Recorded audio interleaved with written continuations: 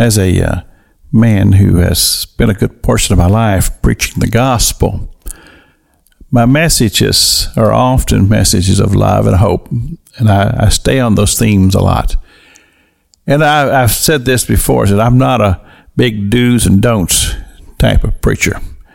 I preach a relationship with Christ Jesus and Father God, and I believe that if a person has the right relationship and they are walking in the Spirit, that God will cause them to abstain from the sins of this world. And then the reality that God has told us that if we realize that we have sinned and transgressed, which we know that we will, and we have, that there is the alternative to be able to go before the Father and confess our sins. And the Scripture says that if we do, He's faithful and just to forgive us and to cleanse us from all unrighteousness. So we have that wonderful truth. But as we are spending this week just looking at the Gospels, chapter 21 of the book of Matthew, and we read these two stories about the one about the son who said he wouldn't go serve in his father's vineyard that day, and the other that said he would, but he didn't.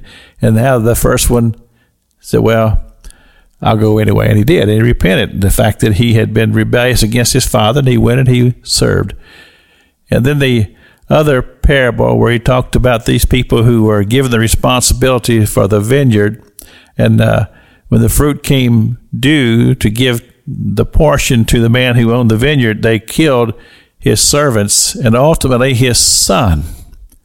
Now, here is the thing that I want to show you here. As I said, as a preacher and a pastor who often preaches the love of God and hope, but listen to this message. This is from Christ Himself, and this is to those who rejected the Son.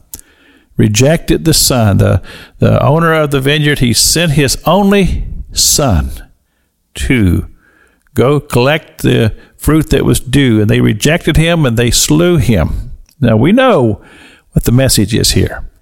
Jesus is very pointedly pointing to these people, says, you will be the very ones that will put me on the cross. I'm talking about Jesus. That's what He said. And they say to Him, we will miserably destroy this wicked man, or let out his vineyard to other husbandmen, which will render him the fruits in their seasons. Now listen to that. This is a harsh word from the Savior, who said, yes, there is a price to be paid for sin and rebellion and rejection of God. Yes, I believe in grace. I believe in grace. I preach grace. I thank God for His grace. But the message is very, very clear.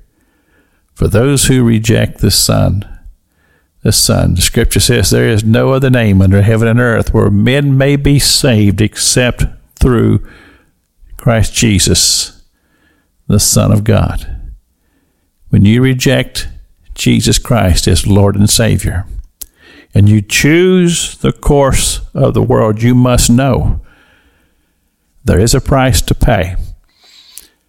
And I myself have decided that I want nothing to do with hell or anything that even indicates that I would ever be in the fires and the pits of hell, because my choice is to walk with Jesus Christ on streets of gold. He, my Lord and my Savior. This is Pastor Jack King with the gospel on the radio broadcast.